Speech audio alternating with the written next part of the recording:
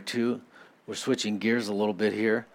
I had a conversation earlier this week with one of the brothers, and we were talking about persecution. And he had listened to a pastor who was in Turkey.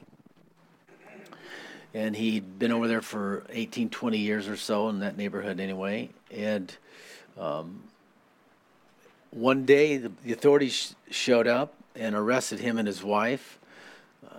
They incarcerated them. After a couple weeks, his wife was released, and he was kept for another 2 years. He said he had been persecuted before, had been shot at, of course, the names and verbal types of things happening over the period of being there. And he thought he was pretty much ready for persecution, but he found out in the first year that he wasn't even close to being ready for the kind of treatment and what happened to him in the first year within his own soul. The first year was just a real breaking and a humbling to the point where he almost didn't make it. And then the second year was the year that God just built him back up and strengthened him. And what obviously is the powerful testimony of what went on in this pastor's name, and his name escapes me for the moment. Yeah, that guy. Thank you. Andrew Brunson. And he has put together a series, you can find it online, of 6 teachings about the persecution. And the thing that struck my heart and why I'm doing this today is we have felt for some time now there's something coming in the near future that we need to be prepared for. And his conviction is pretty strong. The Western church is not even close to being ready for what's coming and the persecution that's coming upon the church. And so my responsibility as a pastor is to prepare the flock. To be forewarned is to be forearmed. Now, God will give us the grace. No one should be alarmed at this. We know that all those who live godly in Christ Jesus shall suffer persecution. It's one of those great and precious promises that the ones you don't really care about so much, right? But we're going to suffer for righteousness' sake, as we'll see here. And so I felt it was my responsibility to, present a perspective on suffering. The early church went through a time of persecution, the very first century church, and it lasted for several years. But God gave them grace. And so whatever trial, whatever might come upon the Western church and our Western culture here, God is sufficient for us. He can get us through it. Philippians 1:29 says, "For it has been granted on the behalf of Christ, not only to believe in him, but also to suffer for his sake." And again, this is one of those verses we wish it would not have been written. But it is, and it's there. We understand that we're supposed to believe with all our hearts in the Lord, trust him. But why did they have to include that suffering part, right? So suffering in the world is something that's not new in our generation. It's been going on since the fall of man. But Christianity is really the only theology that expresses the worldview, really that can address the subject of suffering and pain in a rational manner that gives people hope. None of the other religions really give hope in the midst of pain and sorrow or can explain it. At least we have a perspective. We may not appreciate it, we may not like it, but at least we have a perspective given to us in the Bible, because the Bible is full of it. Full of explanations, full of stories of people who suffered tremendously for their faith.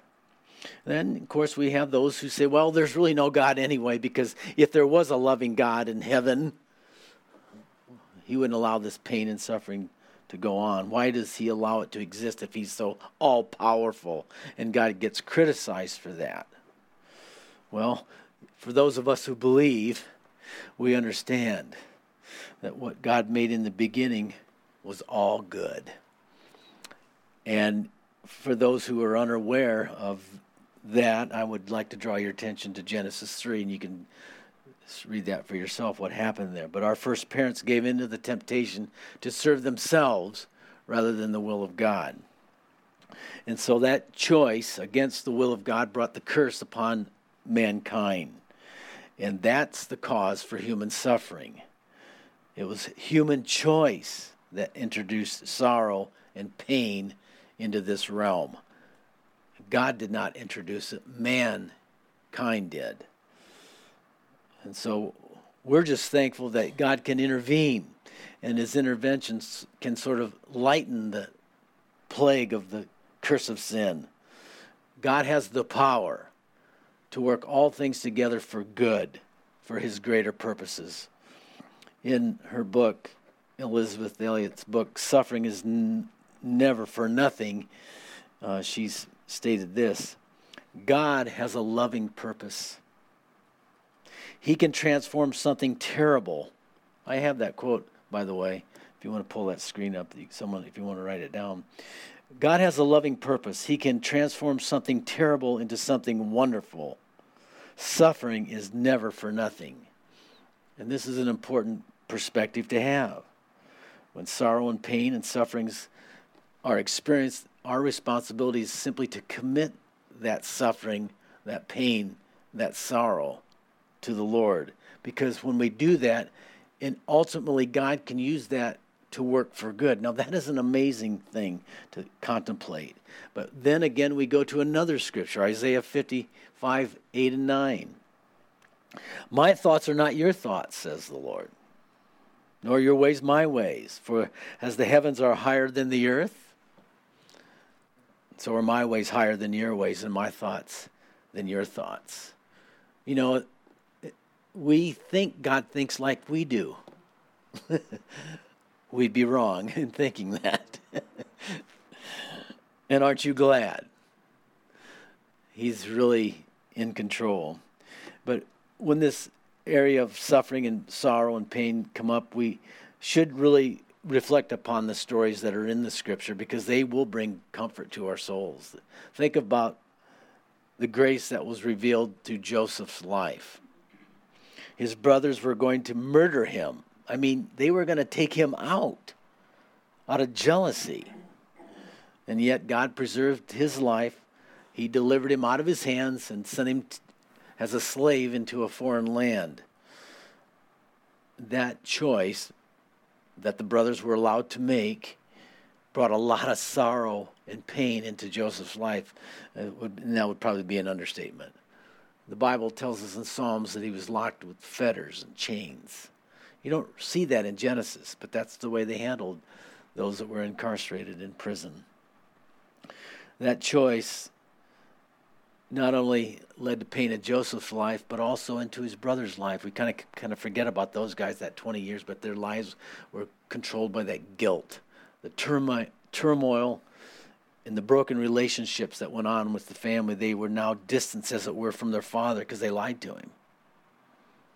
There's a wall there, the invisible wall, a breakdown, because of the guilt, because of the lie.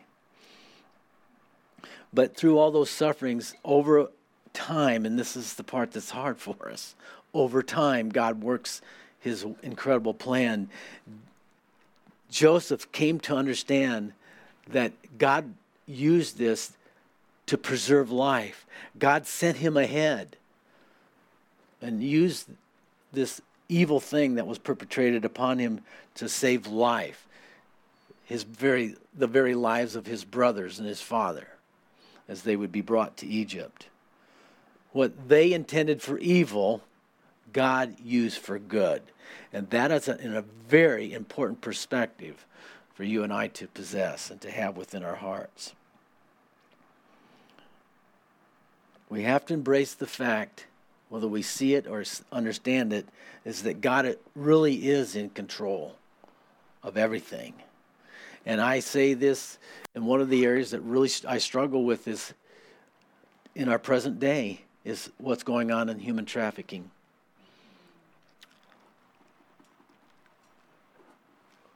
When God unleashes judgment upon those people It's going to be horrendous. And it should be. And I think we should pray that stops and it ends. And that he does move upon that. That is unnerving to me. It's overwhelming to me. But he is in complete control. And that's his heart. How can that possibly work out for good? I don't know. But I trust him. I trust him. We may not always agree with the sovereign rule, but it doesn't change the fact that he's in control. He knows what he's doing.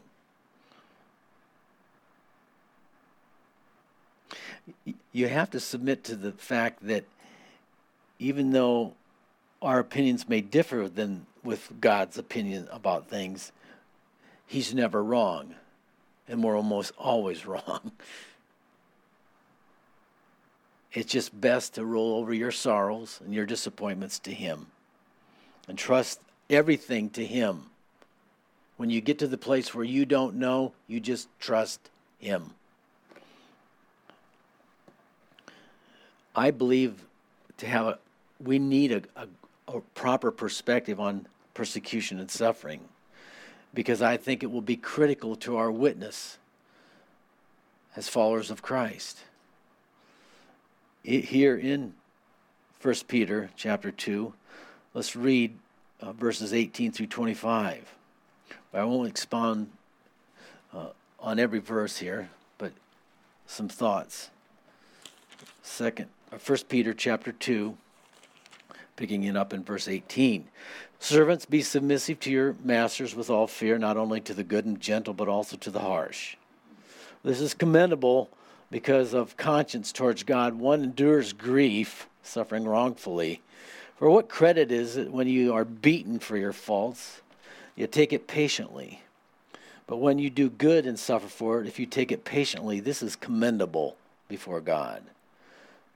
For to this you were called, because Christ also suffered for us, leaving us an example that you should follow his steps, who committed no sin, nor was deceit found in his mouth, who, when he was reviled, did not revile in return, and when he suffered, he did not threaten, but committed himself to him who judges righteously, who himself bore our sins in his own body on the tree, that we, having died to sins, might live for righteousness, by whose stripes you were healed.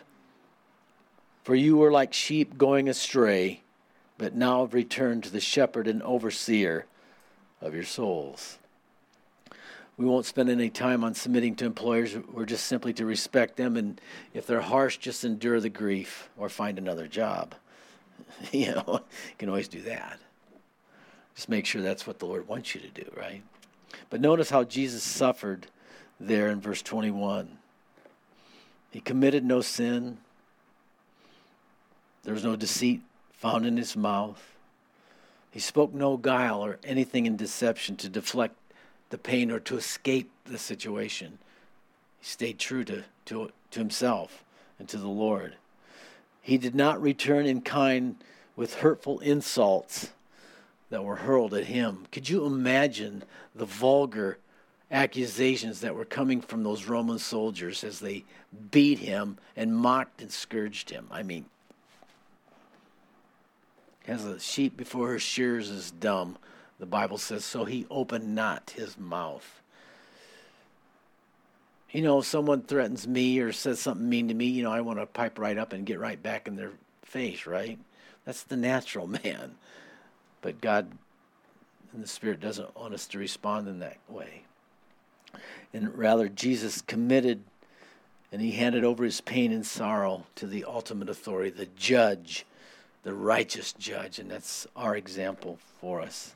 And I think that's what Peter's doing here. The early church, whom Peter was ministering to, they were suffering tremendous persecution. People were dying for their faith choice. He's using Jesus as an example to give us a perspective on our own sufferings. Nobody gets, as has been said, nobody gets out of here alive. And nobody gets out of this life without pain and sorrow and suffering. There's no exceptions. But it's how we see it and how we deal with it that makes the difference. Persecution and suffering will either make you bitter or better. And really, only one letter separates the two. It's the I. If you can get the I out of your sufferings, you'll be the better for it. Think of this. Jesus suffered in his earthly body, obviously, but it was not without a purpose. God used it. Hebrews 5:8 says, though he were a son, yet he learned obedience by the things which he suffered. Are we greater than our master? We are not. Jesus, I believe, is trying to teach his followers, that'd be you and me, those who love him, to have the same love that he had that led him to sacrifice his life. It's what led him to, God so loved the world that he gave his only begotten Son. God wants his children to learn unconditional love, to become good at forgiving others from the heart of their trespasses against us. You cannot give something you don't have. If you haven't had your sins forgiven, it's going to be difficult for you to forgive others. I think that's why some people have a rough time forgiving other people, because they simply are laden with sin themselves. But understand, as we are forgiven, we're to extend that. Jesus actually said that was prerequisite for anyone to have their own sins forgiven, if they first forgive others their trespasses. So it's a big deal. Jesus wants us to express unconditional love and become good forgivers. And actually, that's why I think that's part of what you learn in marriage, isn't it? You got to learn how to forgive your spouse. They have to learn how to forgive you. Paul expresses his perspective on suffering substantially through the New Testament. In Romans 8:18, for example, he says, for I reckon the sufferings of the present time are not worthy to be compared to the glory which shall be revealed in us. So that's an important perspective. You can think of the worst possible pain and sorrow you can experience in this life. And I go to human trafficking. That to me is like, I just can't handle it when I think what's happening to little people. And it's the unthinkable crimes. And yet that crime and that suffering and that pain isn't come close to being compared to the glory that's going to be revealed. We do know this about the nature and character of God. He is more than fair and equitable. So to whom someone suffers greatly, the reward on the other side and the comfort is going to be far outweigh what was taken from them in this life. God is fair. God is just. We leave it with him. 2 Corinthians 4:16-18. Therefore, do not lose heart. Even though the outward man is perishing, yet the inward man is being renewed day by day. For our light affliction is but for a moment. It is working a far more exceeding and eternal weight of glory.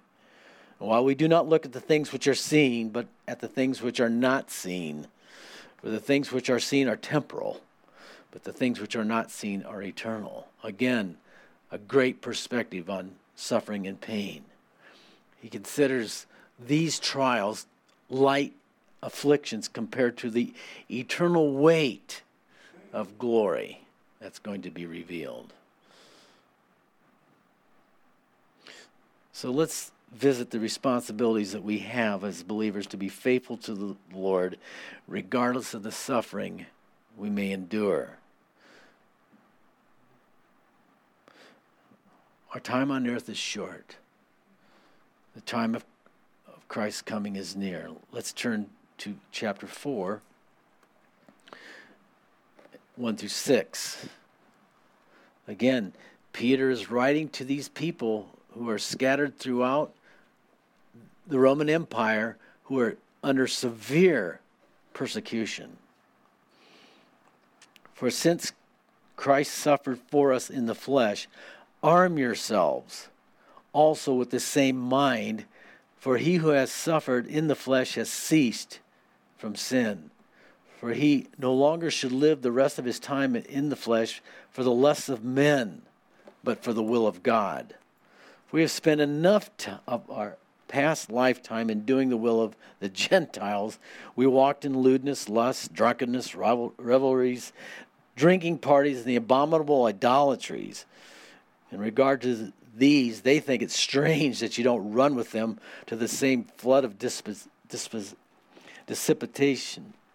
There we go. And they speak evil of you. They will give an account to him who is ready to judge the living and the dead. And for this reason the gospel was preached also to those who are dead, that they might be judged according to men in the flesh, but live according to God in the Spirit. We have to remember this, that Christ suffered for us. He's the model of endurance. Think about when he was here in the flesh, what he had to put up with. I mean, could you imagine being around everybody, all your friends and all your relatives were just fallen, selfish human beings? You think he could find fault with anybody? Yeah. I mean, here he is, Mr. Perfect, right? I mean, that was amazing to me, the grace that he showed. He had to endure that. I mean, the scripture speaks nothing of that, but he had such great love, perfect love. He was a model of endurance. He was a substitute for our sin here. And as our shepherd, he was perfected through these sufferings. We are going to suffer through various trials. We're going to be tested by fire.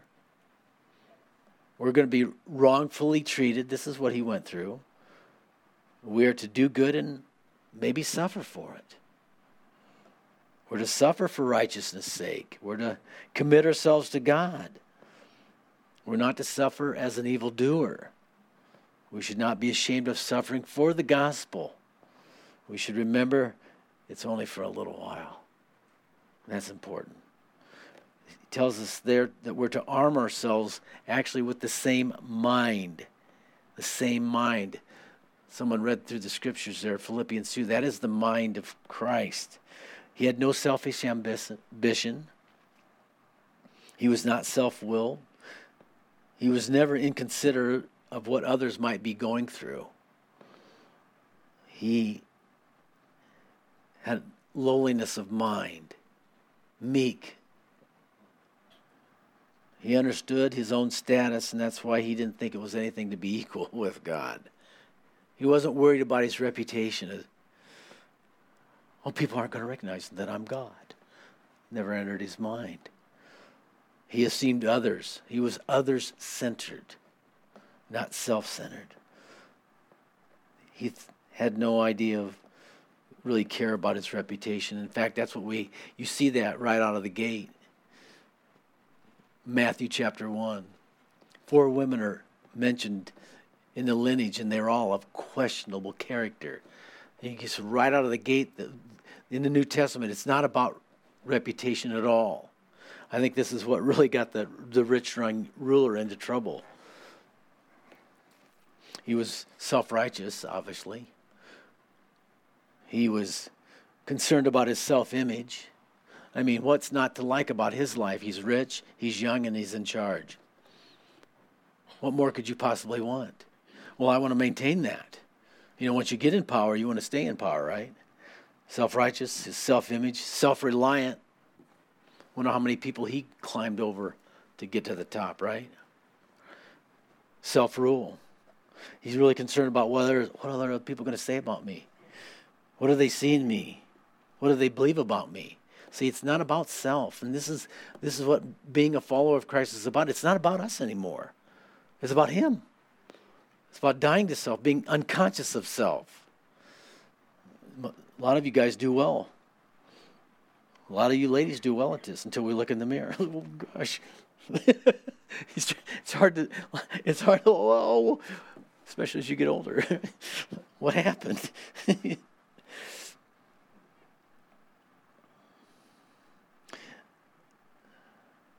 See, if you adopt, as we should, the mind of Christ, that will take you down the road of true spirituality if you're willing to travel it as Jesus and make Jesus your guide.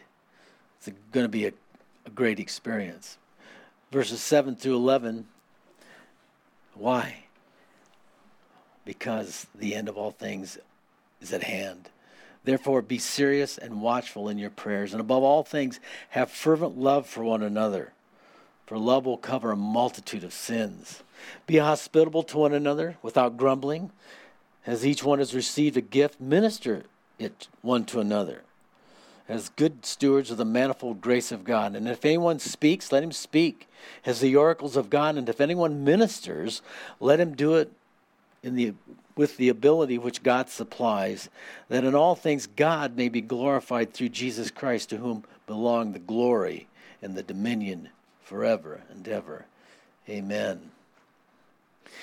Peter wants those who are suffering, those that are in pain and experiencing sorrow, to have the mind that's focused on serving and ministering to others. This is the big lesson about the nature of Christ. He is others-centered, not self-centered. Why do you call certain people? You just call them because you want something? Because you know they can deliver to you what you're seeking? When's the last time you thought about what they might need or what you could give them? See, it's just the way we are. I'm not throwing stones at anybody. We all have to deal with a self-centered nature. Jesus was focused on you when he went to the cross. Isn't it amazing? That's how other-centered he was. Who, for the joy set before him, endured the cross. He understood what would happen if he was obedient. See, if we're obedient in our sufferings, good things are going to result. That's the promise of God. Our suffering is not without purpose. Our pain is not without purpose. God uses it. Think about it. When we overcome difficulties, there's a transformation that takes place in our heart. We become something different. There's some things we cannot learn, or certain things can never happen in our nature, in our character, unless we go through a struggle, unless we go through a trial. When we face difficulties, they present to us choices that must be made. And when difficulties develop, we should have the confidence and the faith that God's going to see us through this. I don't know how this is going to work out, but I trust you, Lord. That's sort of our motto. Epicurus stated, the greater the difficulty, the more glory in surmounting of it. Skillful pilots gain their reputation from storms and tempests. You'd never become a really good admiral on the sea unless you faced a few storms. And see, this is what storms and trials and tempests and our trials of life that make us better pilots. We know how to steer through it. We know how to navigate through troubled waters. So he just tells us to be serious here, to be watchful. We need to be paying attention, to be prayerful, to be loving, to be hospitable, to minister, be a servant, be a good steward. It's not just about our resources. You know, sometimes people use, well, I'm just being a good steward, but they use that just to be stingy. God gives you what he gives you so that you can be a blessing to others.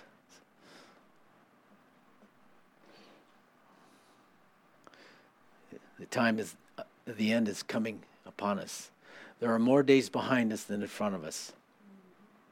Rest assured. The prophet and the apostle John recorded some of the Lord's final prophetic words in Revelation.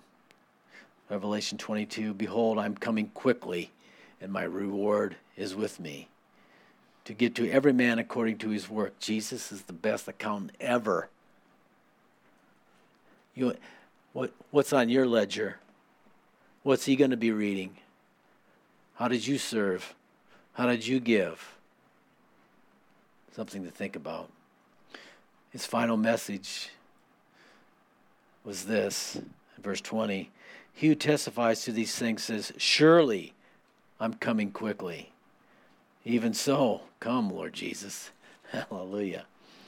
And so, finally, in these last few verses here, verses 12 through 19, Jesus, this is important.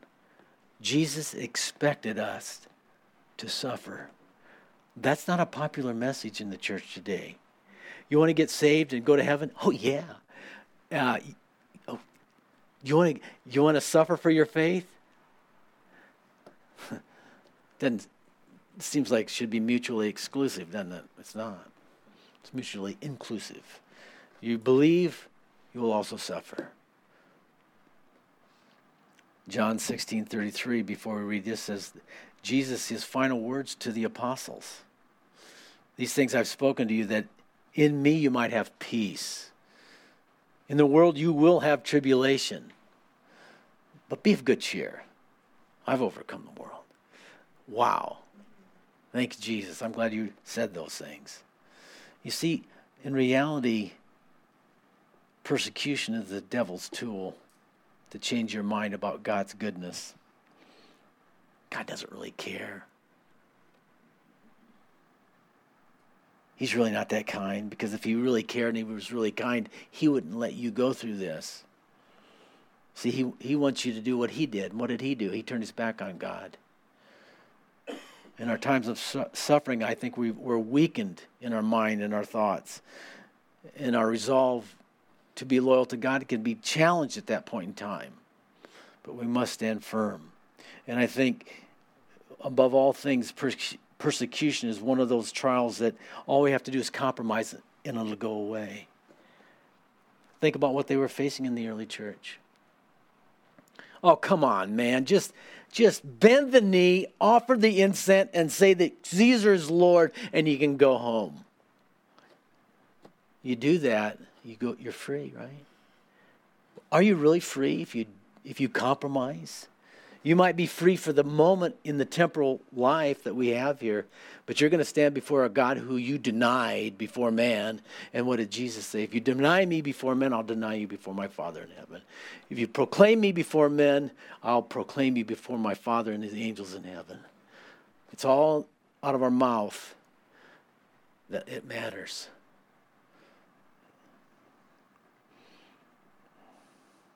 See, I think persecution is one of the trials that reveals the heart like no other trial. It forces out from within what your convictions really are. It comes right to the surface, doesn't it? See, all these neutral positions that we try to maybe maintain in our lives, they'll all be disclosed. You may not have known that they were in there, but God knows that they're in there, and he understands that you need to see that, and so thus he allows trials and tribulations to bring out what's there. You know, it's the full cup that when a bump in the road is hit, is the contents of the cup are revealed. It spills out. So God allows us to go through bumpy rides on occasion to spill out what's really in our hearts. Persecution will reveal bitterness, or it'll promote growth in grace. There is no neutral ground in persecution. Something's got to give, and something will give. Beloved, don't think it strange, verse 12, concerning the fiery trial, which is to try you, as though some strange thing happened to you. But rejoice to the extent that partake of Christ's sufferings, that when his glory is revealed, you may be also glad with exceeding joy. And if you are reproached for the name of Christ, blessed are you, for the Spirit of glory and of God rest upon you. And on their part he is blasphemed, but on your part he's glorified. But let none of you suffer as a murderer, a thief, or an evildoer, or as a busybody in other people's matters. Yet if anyone suffers as a Christian, let him not be ashamed, but let him glorify God in this matter.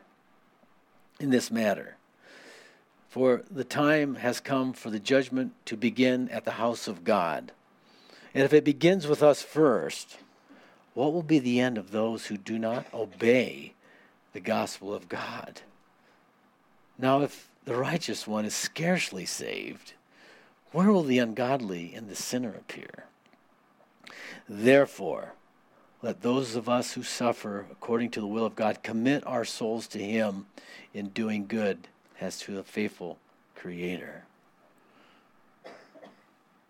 OpenDoorUSA.org, it's a ministry that tracks persecution, and around the world they've been doing it for quite a while. This is since the beginning of the year. 312 million Christians in the world are experiencing high levels of persecution and discrimination for their choice to follow Jesus. 1 in 7 Christians in the world experience high level of persecution. 5,898 Christians have been killed for their faith-related reasons. 5,110 churches and other Christian buildings have been attacked. 4,765 believers have been detained without trial. They were arrested and sentenced or imprisoned. 3,829 are the number of Christians abducted for faith-related reasons. Do you think we're going to escape any kind of all the persecution that's going on in the world? Do you think the Christians in the United States, in the Western culture, we're just going to pass right on by?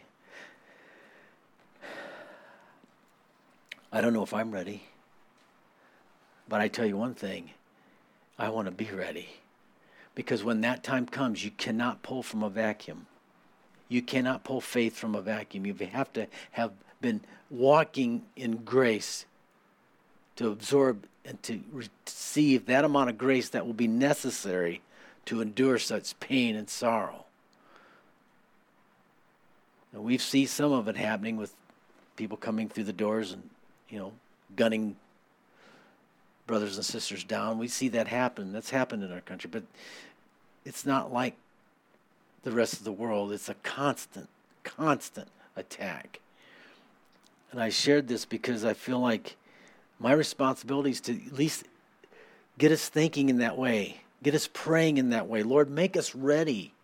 I don't want to be caught in unawares at all. I'd like to think I'd respond in a good way, in a way that's glorifying to God, but I don't know that.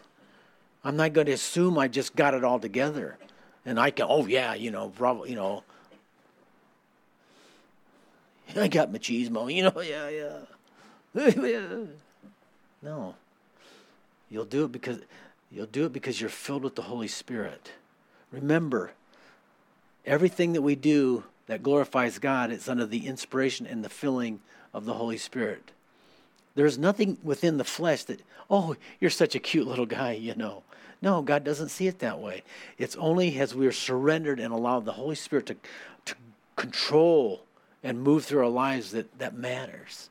And the only way we're going to make it through persecution, sorrow, and pain, and many of us have already been through a number of things in our life. How did we make it through? Because God gave us grace. Because we humbled ourselves before Him. Because we realized we couldn't make it without His involvement. And through the smaller trials and tribulations that we've gone through, we've learned how to just simply trust Him. And that's all we can do. We just have to trust God that He'll give us what we need to make it through. Think about Jesus. And this is, I think, the mindset we have to develop. He's on His last trip to Jerusalem, and the disciples know that He's not going to be welcomed by the establishment there.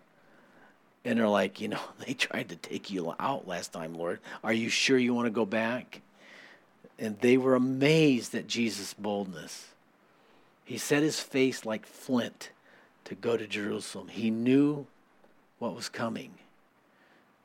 And we are going to see what's coming, but we have to set our faces like I don't like this. I'm not looking forward to this, but I know that